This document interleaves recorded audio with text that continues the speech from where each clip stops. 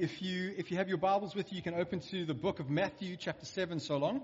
But before we get in there, just want to switch my papers around. Just want to fill you in with what we spoke about last week. If you weren't here, we are not in a series at the moment. We are doing a couple of ones.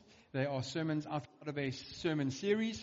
And so last week, what I spoke about was how the Apostle John spoke into and against heresy and false teaching in his day.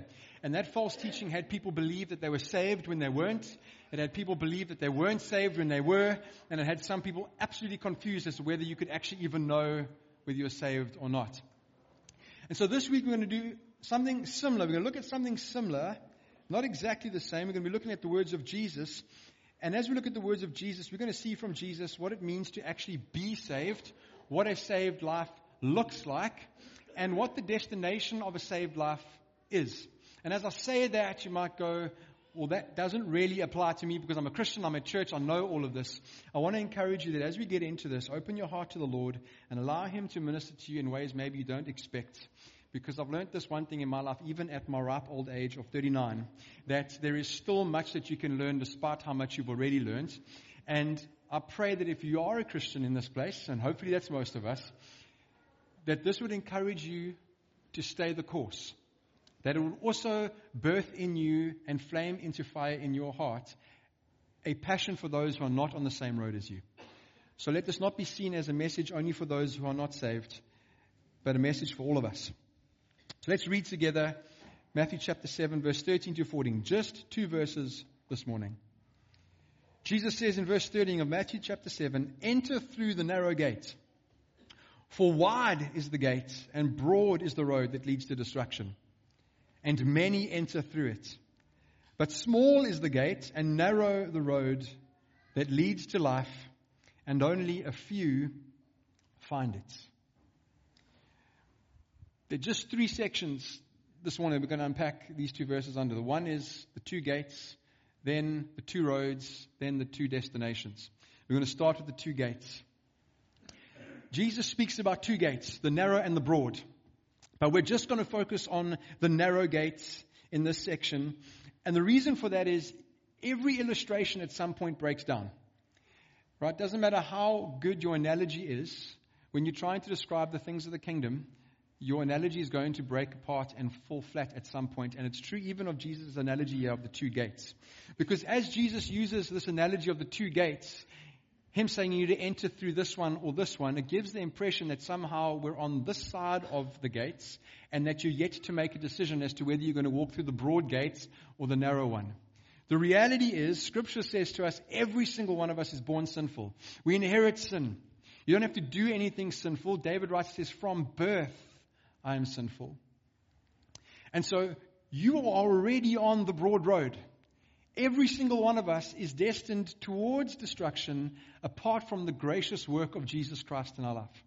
And so in a sense, there really is only one gate for us to walk through. We're already through the broad gate. We're already on the broad road. And at some point we encounter Jesus and we make a decision to follow Him. And so in this illustration of the gates, really Jesus is trying to make this point that at some point in your life you need to respond to the message of salvation. Because in reality, you're already on the broad road and the broad gate is behind you and your life is going. And the reality is this, the truth is this, that unless we obey His command to enter through the narrow gates, the road that you're on does and will lead to destruction. Therefore, the real question is, how does one get off of the broad road that ends in destruction and enter through the narrow gate? The first part of the answer to that is we need to know the narrow gate. And we need to know what the narrow gate looks like. And more specifically, we need to know who the narrow gate is. Because in the analogy, Jesus is speaking about Himself. He is the gate. He is the way. And it is only through Him that we get off of the broad road into the narrow one. Jesus said of Himself in John chapter 14, "I am the way, the truth, and the life. No one comes to the Father except through me." In Acts chapter 4, 11 to 12, Peter says, "Jesus is a stone you builders rejected, which has become the cornerstone. Salvation is found in no one else, for there is no other name under heaven given to mankind by which we must be saved." Jesus is the gate. He is the way. There is no other way. But as we travel on the broad road, many of us, as we live lives without Jesus, I can relate to this.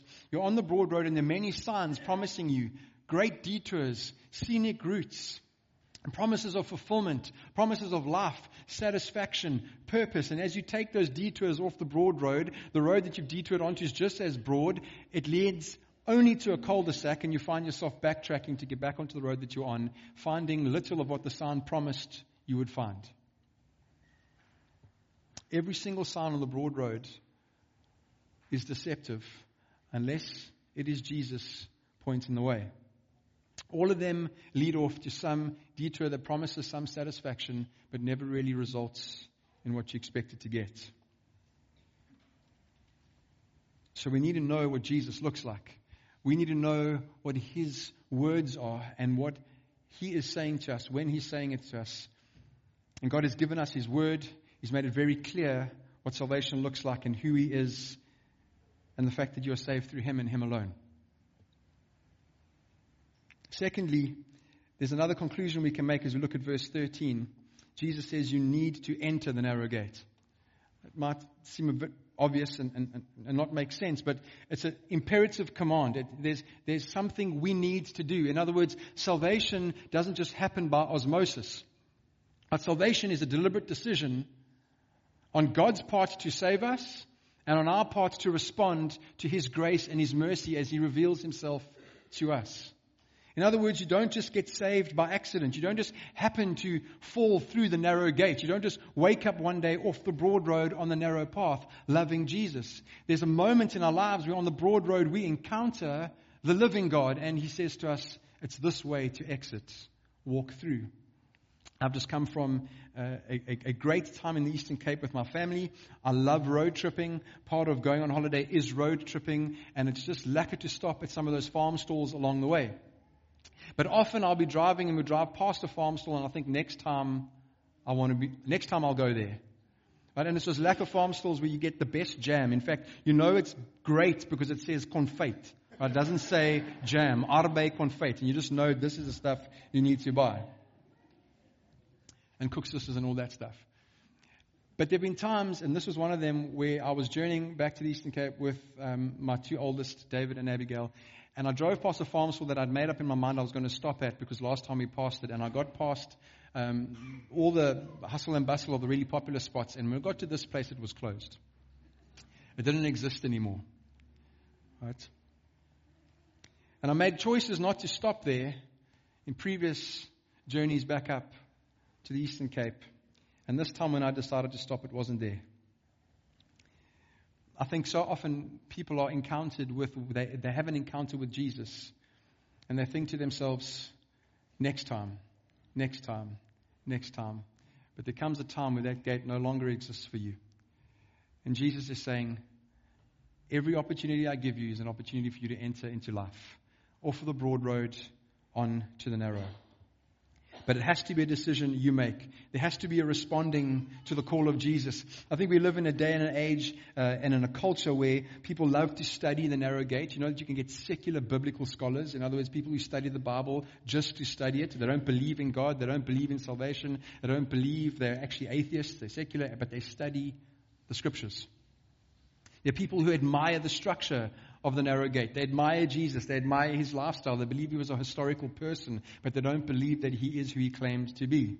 They admire the wisdom of the gospel and the fruit that it can produce in your life if you live by it, but they're not living by it because they're following the King. They just want the fruits that it can sometimes bear in your life, because wisdom is wisdom. Wisdom is wisdom for the foolish and for the wise, and if the foolish apply it, you reap the fruit of wisdom.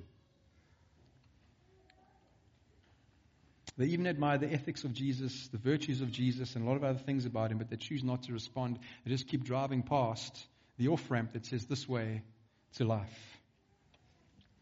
So as Jesus warned against this, He said there's no such thing as fence sitting in this world and in relationship with Him.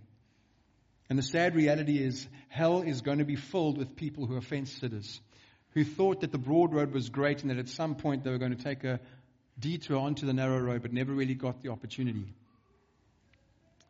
When Jesus presented Himself and the opportunity was there to change their life and to experience life with the King, they decided to carry on driving.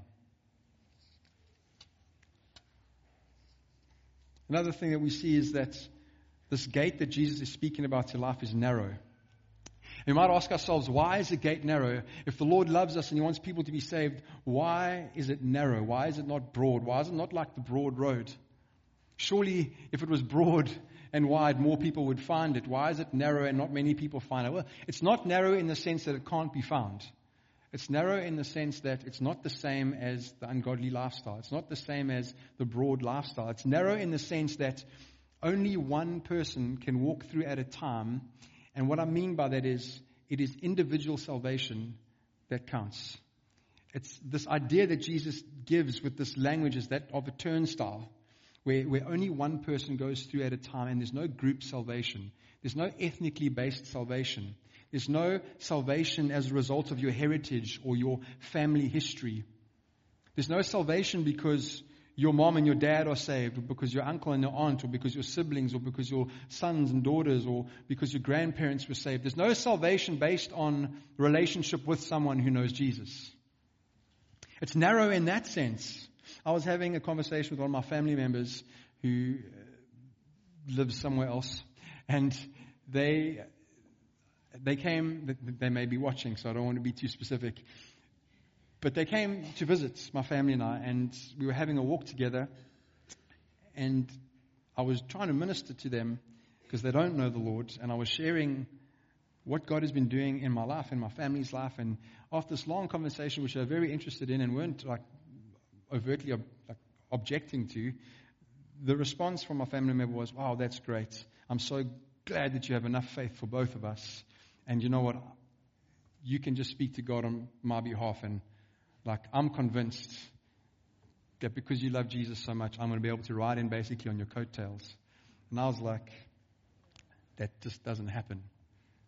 And so salvation and the gate into salvation, the gate onto the narrow path, is narrow in that sense. Each person has to individually enter in. It needs to be a conscious decision on your part to repent of your sin, to accept Jesus Christ as your personal Lord and Savior, and to say, "Lord, this is what I want. Enough of this road and onto yours." And the road is broad. The road to destruction is broad. And it's broad because there's lots of stuff to do there. There's lots of room for error. We're going to get there just now, though. But 1 Timothy chapter 2, verse 5, Jesus says Paul writes, there is one God, one mediator, also between God and men, the man Christ Jesus. There is no other mediator, no other Savior, no other way. No Christ, no salvation. No Jesus, no heaven. And in that sense as well, this gate is narrow. Right? There's a narrow gate. But then Jesus speaks about the two paths, and he contrasts, in the same way that he contrasts this broad and wide gate versus this narrow gate, he contrasts the two paths that exist on the other side of those gates, the broad road and the narrow one. In the text this morning, he says, "Broad is the road that leads to destruction, and many enter through it, and narrow the road that leads to life, and only a few find it." If you were using modern terminology, instead of saying a broad road, you'd say something like a broad lifestyle versus a narrow lifestyle, or a godly lifestyle versus an ungodly lifestyle. When Jesus is speaking about the broad road, he calls it the broad road because it means spacious. The idea is that there's incredible space. And the idea that Jesus is trying to convey is that it's a way that's wide open. And you have a false perspective and perception on how good of a driver you are on a wide road, right, doing 140 kilometers an hour, versus if you are on a very narrow single lane road with cliffs on either edge. All of a sudden, you question how fast you're driving and whether you're good enough to actually be driving on this road. On a wide road, there's lots of room for error. You can bring a lot of stuff. There can be chaos on a wide road and it not really seem that dangerous because there's lots of space to maneuver. And so there's this false sense of security. You can pretty much do anything you like. It's like the Autobahn in Germany. If you've seen some videos and footage of that, it's absolutely incredible. There's people doing 160 kilometers an hour and guys pass them in Ferraris and on motorbikes and make them look like they're going in reverse. There's no speed limits. On the broad road, if you think about it as a broad lifestyle, as an ungodly lifestyle, there's room for all your baggage. You can do whatever you want. You can make up the rules. There's no real lanes or lines for you to abide by. There's no speed limit. You can take all your self-righteousness and your pride and your sinfulness and your baggage, your character flaws with you, and there's space for all of it. And it seems roomy. There's much more room for immorality and godlessness because there's no speed bumps, no lanes, no gutters, no pavements or boundaries or restriction from God's word, no need to be like Jesus. It's an easy way because you make it up as you go. You become your own traffic cop on the broad roads. It allows you to indulge yourself. And that's why many people find it, and that's why many people stay on it. It's attractive. It's easygoing. It's paved smoothly. But Jesus says, in the end, this way leads to death. Proverbs chapter 16, verse 25, it says, there is a way which seems right to a man, but in the end it leads to destruction. See, we can have a false sense of security about the road that we're on. When back in the day, it wasn't this time, I would often take trips up into the Transkei with my family. And I was traveling with my dad once. We were going up to Natal, and he decided he was going to take a shortcut, and we were going to bypass one of the towns. And it looked great. The road was beautiful. It was well tarred. It was scenic drive, and we thought that this road took us all the way through to where we needed to be. Little did we know, we had 100 k's to go, and 50 kilometers in the road just abruptly ended and became gravel. Like horrendous gravel road. So now we had the choice to backtrack 50 kilometers and then do another 100 kilometers this way around, or we carry on the 50 or 60 kilometers of gravel that lay ahead of us. We had the intention of staying on tar. We thought it was tar. We took the detour and ended up on gravel. And I think a lot of people believe that their lives are going to be paved all the way to the end and somehow get to this beautiful destination. And Jesus says the broad road is dangerous because it leads to destruction, regardless of how good it looks now. And some people come to the end of their lives, and they've lived on the broad road, and they're met with an abrupt end, and what lies before them is destruction. Then Jesus speaks about the narrow way. He says, this is the broad way. This, however, is the narrow way. It's a life lived according to the standards of God. It's a life lived where we bring our desires and our self-righteousness and our selfishness, and we hand it over to Jesus, and we deny ourselves. When Jesus uses the word narrow, it refers to a grape press. You're supposed to get this idea of a grape press. And the word literally means the pressed way. So when Jesus says enter through the narrow gate and enter onto the narrow path, it's the pressed way, the confined way, the constricted way. A good image would be of a very, very narrow path where you have got mountain faces on either side of you, cliff faces on either side of you, and you have to go single file. And even at the widest parts, if you're walking straight, your shoulders are rubbing up against the cliff face. And it's winding, and at some stages you have to turn sideways to get through. This narrow way is the opposite of the broad way, where you'll find no space for your self-righteousness, for your pride, for your ego, for your sin. You can't take your old master with you. And the only way that you can look really, if you're going to make any progress, is forward to Jesus, who's leading you along this path. You see, Scripture says we keep our eyes fixed on the author and perfecter of our faith. And so as we navigate in this path, the broad road, you can do 360s and donuts if you want to, and you can chop and change direction because there's room for it. But on the narrow path, there's one direction, and it's in the direction Jesus is leading. And if you don't keep your eyes fixed and focused on Him, you get yourself stuck. Jesus is leading, and He's guiding us. And as we are walking this narrow road, so things are getting chafed off of us and stripped off of us. And we're getting to have to question what we're carrying and why we're bringing it along, and does this really fit? You can't be piggybacking anybody along either, because there's just no space for them on your back. It's you and the Lord and this road that's refining. On the narrow path, we no longer make the rules. We no longer say what goes, but Jesus does. I was sharing with the 8 o'clock. The narrow road is like cave diving. So this is something you might not know about me. I qualified as an advanced open water diver. It was one of the most exciting things I've done with my life, and I still enjoy diving. But when you go and you dive, there are specific rules that you have to follow in order to keep yourself safe. And I subscribe to a channel called Dive Talk on YouTube, where these rebreather divers are specialist cave divers, and they talk about their diving experiences and stupid mistakes people have made trying to cave dive. And they emphasize all the time when there's an accident that's happened, that most of the time an accident happens in cave diving is because people have disobeyed one of the 5 fundamental laws and rules of cave diving. Right? If you disobey one of them, chances are you're going to die. There have been times where people have disobeyed all 5 or 3 or 2, and they've ended up dead most times. And there's reasons why when you go cave diving or do any extreme sport that there are rules attached to them because they keep you safe. Right? The narrow road is like that. Jesus sets the rules. He knows how to keep you safe. He knows what you need and what you don't need. And the narrow road is about being obedient to Him and being refined by Him so that you can reach the destination He wants you to reach. And although it's narrow and filled with a whole bunch of shaping and molding and chiseling and chafing as the old self gets pulled off, it's also a road filled with blessing and filled with joy.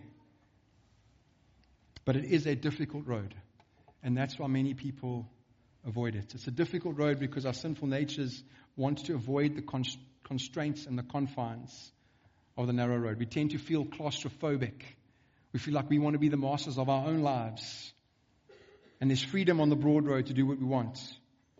Our sinful natures try and avoid the confines of the narrow path because it's too tight, and we don't get to bring along what we want to bring along. This is just a side note. It's because of this that if you ever hear anybody tell you that the Christian life is easy, you know that they haven't actually really lived it. And they're lying to you. The Christian life is not meant to be an easy life. Jesus never promised that it would be. He said it would be a life where you have to deny yourself, pick up your cross and follow Him. It'll be a life where you're refined and chiseled and shaped into the likeness of Christ. It's a life where you'll get persecuted and mocked and teased for what you've done and what you're doing. It'll be a life that is actually quite difficult to live in this world because you're holy and set apart and you don't look like the world looks. And people see you walking on foot on this twisty, narrow path, and they're in their fancy cars on the broad road, speeding past you, getting to do what they want. And sometimes that life can look attractive again because they seem to be unhindered. And you wonder why you're stubbing your toe on the rocks and scraping your shoulders on the cliff walls. But at the end of the day, where that road leads, that they're on, doesn't in any way make the journey worth it. But where you're going, when you walk on the narrow path, no matter how difficult the narrow path has been to walk on, the destination destroys anything you've ever had to deal with on that path. Right? It's worth it. Jesus didn't say, church, like me, consider me, admire me. Jesus in His word says, love me and follow me. Be obedient to me. And the destination of the narrow path makes the journey on the narrow path a beautiful one, regardless of how hard it may be. Which is what we're going to end off with this morning, just the 2 destinations that Jesus speaks about. We've got the narrow gate, the broad gate, the narrow path and the broad path. And then He says this, enter through the narrow gate, for wide is the gate and broad the road that leads to destruction. And many enter through it, but small is the gate and narrow the road that leads to life, and only a few find it. The broad road leads to destruction. Jesus says the narrow way leads to life. So let's look at the destination of the broad roads. What does Jesus mean by destruction? After the 8 a.m., I shared this message. A lot of people came and were like, oh, that's so encouraging. You're so brave to preach this. You're so bold. And in all honesty, I don't really feel like it requires courage and boldness to share what Jesus has shared. I'm just sharing what Scripture teaches. And if we love Jesus, we know this to be true. And if you don't, you need to know that this is not what I say. This is what Jesus has said. I'm just sharing with you God's heart. It's actually quite easy. But at the same time, very sad and difficult in a sense because you know how it's going to make some people feel. And there's going to be a knee-jerk reaction to the reality that you are probably going to end up in hell if you don't know Jesus. Jesus said that the broad road ends in destruction. What does He mean by destruction? He does not mean annihilation. There's this theory and this theology and this belief out there that to not be with Jesus and to go to hell means total destruction. As in, you're going to be destroyed, you cease to exist, you're gone, you know nothing about it, it's darkness. As if you've fallen asleep with no dream, and that's what your eternity is going to be like. God's word does not speak about annihilation. God's word speaks about destruction in the sense that you're going to be absolutely ruined, and there's absolute and total loss that you experience. Every person who follows the broad way will eventually find themselves in hell. And hell is a place that is real. Church, I want to say this to us. It seems weird to speak it out and to have to try and convince ourselves sometimes that it is. But I think to comfort our own hearts and emotions, because we know and really are close to loved ones who don't know Jesus, we have ourselves believe that it's going to be okay and that somehow they're going to by default end up in heaven, or hell's really not going to be that bad.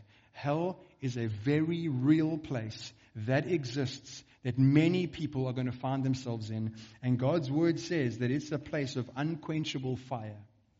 It is a place of memory and remorse. You're going to know why you're there. You're going to remember every opportunity you had to get off the broad road, and you are going to be remorseful in ways that you've never experienced before. You're going to be unsatisfied. There's going to be unsatisfied thirst. There's going to be frustration and anger and malice and pain and misery and ultimately eternal separation from God. There's going to also be undiluted wrath for eternity in hell. That is a place that's real. That's where if you travel on the broad road to the end of your life, you're going to end up at that destination. It's a place from which there will never ever be deliverance. But then Jesus says there's another destination, and it's called life. It's called eternity with Him. The narrow road leads there. This road doesn't end in hell like the broad one, but in heaven above. And Jesus promised that whoever followed Him and walked this road would find themselves in that destination where they experience the total opposite of what the broad road eventually leads to. If hell is a place of horror and pain, then heaven is a place of peace and joy and beauty and unmistakable glory. Unspeakable glory. Everything that hell is, heaven isn't.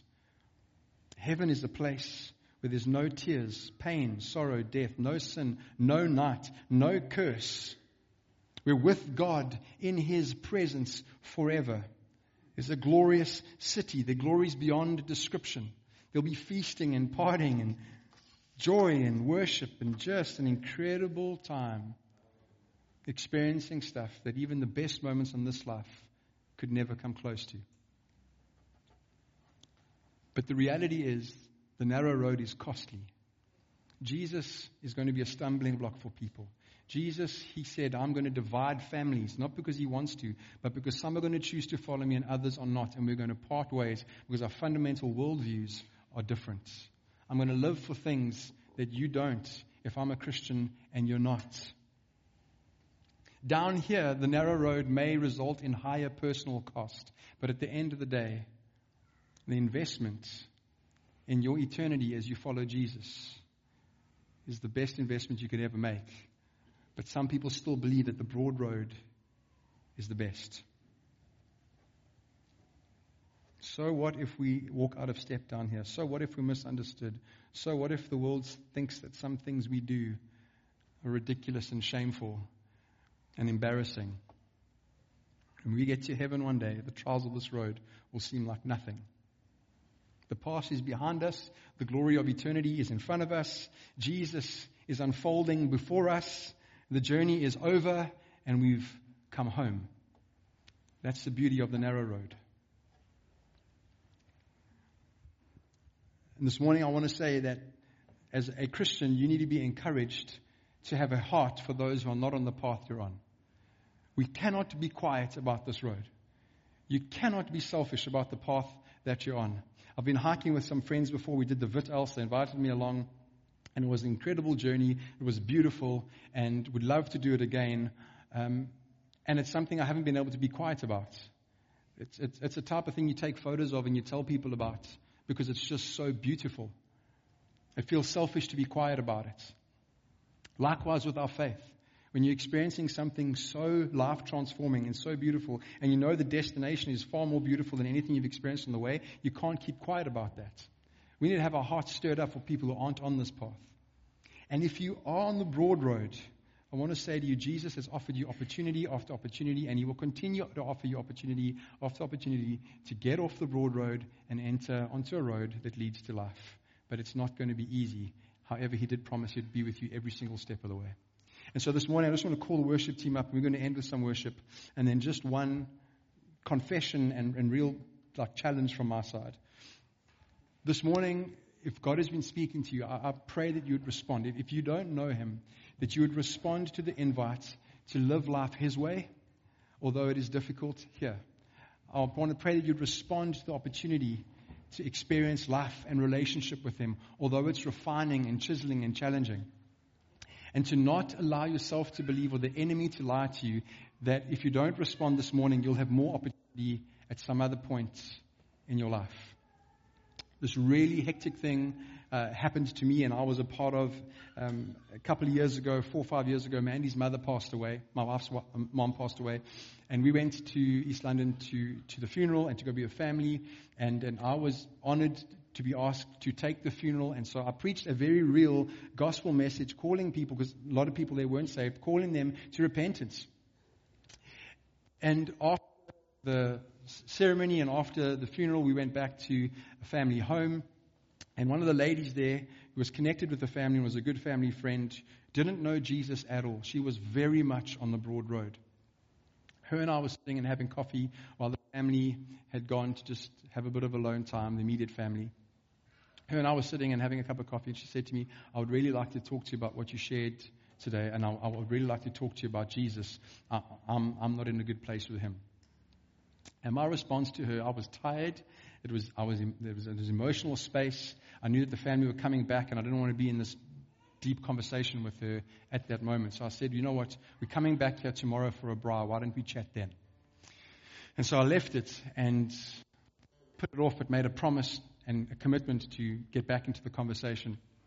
And the next day we didn't go back. I didn't get to see her again. And we returned to Cape Town, and a month later she passed away. She had a heart attack. And it's been one of those things that has stuck with me to this day. A real deep heart sore on my part, because I turned away an opportunity to minister to somebody and to capitalize on what God was doing. And I don't know what I'm going to say to Jesus and what He's going to say to me one day when I stand before Him. But I know that I'm accountable for that moment. And I know that she is as well. And it grieves me to this day. And it's one of those things that I've got to ask God for forgiveness for over and over again. And I'm dealing with it, right? But the reality is that woman is in hell. And I didn't take an opportunity to speak it out, life to her. The reality is you and I are going to be presented with opportunities to tell people about Jesus, and we need to take them. But also, if you're in her seat, in her position, the reality is God is working in your heart to cause you to ask questions about Him, and you better take that opportunity when it comes, because He is the way, the truth, and the life. Life without Him is not life at all. Don't miss that opportunity. Don't drive past that farm store. Don't miss the gate. Don't think tomorrow I will have more time. Right? Jesus holds the keys to life and death. Today your life might end, tomorrow or the next day. On my road trip to East London, there were many accidents that we'd seen. It wasn't the best road trip. We saw quite a few accidents and realized that many people didn't get to the intended destination. There were hundreds of people who died over the holiday season who intended to get somewhere and get back, and they never even got there or got back home. Everybody leaves thinking, I'm going to get there and get back. Everybody will leave here today thinking, I've got many years still to live. And I'll make a decision for Jesus at some other point. Don't do that. Let's pray together.